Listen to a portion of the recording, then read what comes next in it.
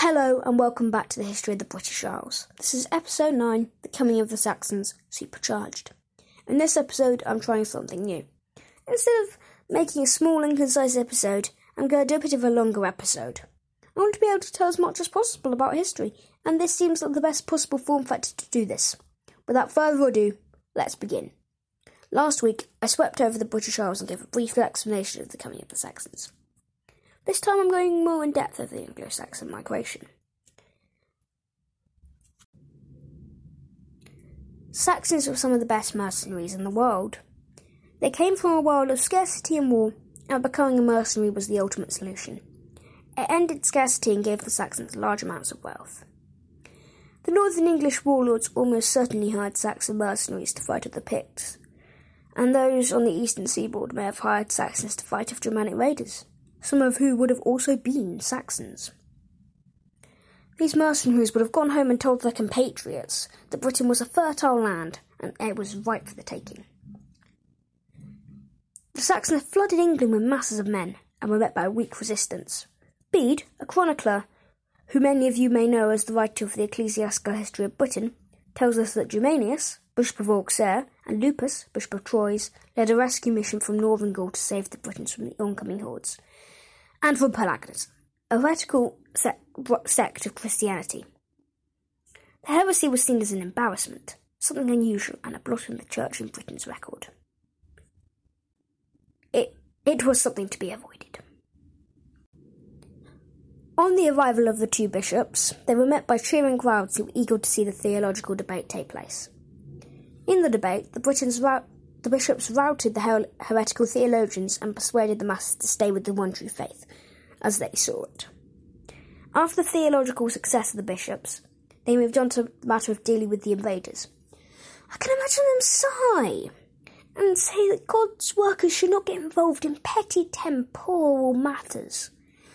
The Saxons and the Picts had united, though, and were pushing south. The Britons formed a united army to counter the horde, and called on the help of the bishops in repelling the Saxon and Pictish horde.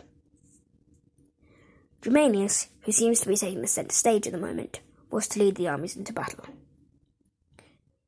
He spread his main force out on the plain, where they were going to meet the Saxons at, and stationed a small force to ambush them off to the side. When battle was joined, the Saxons advanced. To spread confusion, Germanius called all of his men, including the ambushers, to scream a war cry. The Saxons believed that they were surrounded and so fled the field. Even though the Britons had won a victory, the Saxon threat had increased. This is the final bit of this tale that I will take directly from Bede, the rest of it being things he references. Remember that this may not have all happened. It was just writing of monks who were generally from later times. Now, back to the story. By the 440s, the Britons asked for help again.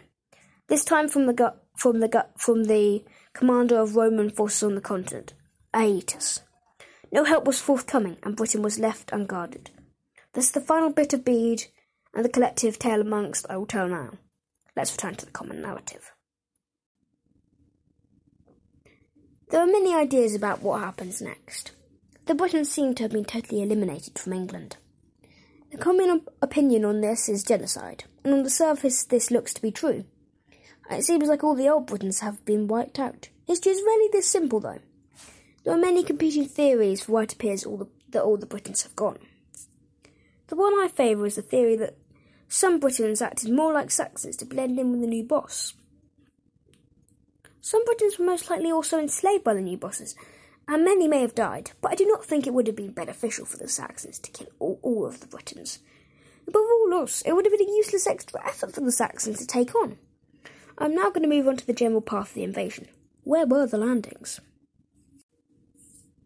The Saxons landed near Canterbury and north of Colchester, and from there headed into central England on a mad warpath, destroying whatever came in their way. I've already talked about where they settled in the last episode, but I made some mistakes. The southeast, future Wessex, was settled by Saxons, as was Essex and all of the south up to Kent. I'm sorry that I made that mistake. The next largest migration was that of the Angles. They arrived in northern England and in Lincolnshire and spread out over the north and into central England and East Anglia. The third and smallest group was the Jutes. They landed in southern Kent and in the area around the Isle of Wight and set up their kingdoms in the aforementioned areas without spreading out much. Now let's move on to the resistance and the tale of King Arthur. If you did not already know, King Arthur was supposed to be a defender against the Saxons who united the Britons. The story, as told in the Rosemary Sutcliffe version, is that Vortigern, who has usurped the throne of King Constantine of Britain, fled to Wales after the Saxon onslaught, and was told that he would need to build a tower on a specific spot and hide in it. Every night the tower fell down and had to be rebuilt the next day. Vortigern, who spoke to his druids about how to stop this, and they told him that he would need to sacrifice a child who was born with no mortal father on the side of the tower. Vortigern asked his subjects to try to find such a boy, and one of them came back with a young Merlin. He showed Vortigern that there were dragons fighting under the side of the tower. One represented the Britons and one the Saxons. Vortigern was so impressed by this that he did not kill Merlin. The brothers Aurelius and Uther came from across the Channel, having fled to Britain where Vortigern usurped King Constantine, who was their father. They united almost all of England and Wales, and overthrew Vortigern. Aurelius was then declared King of Britain and continued to fight the Saxons. Eventually, his reign ended and Uther was declared king. On his accession, he called a great banquet of all the nobles in his domain. At the banquet, he caught sight of Igraine, the wife of the Duke of Cornwall. He immediately fell in love and wanted to marry her. As I just said, she was already married. This led Uther to hate the Duke of Cornwall and declare him a rebel for the twists and turns of fate. On the death of the Duke of Cornwall, Uther married Igraine and they had Arthur. Merlin said the young needed to be sent to a minor noble to be raised so that he could become High King. You all know the story from here. Arthur repels the Saxons and rules Britain while battling off magical and fantastical foes to save his kingdom. But is there any truth in this story? Is it just a story? Or is it based on actual events?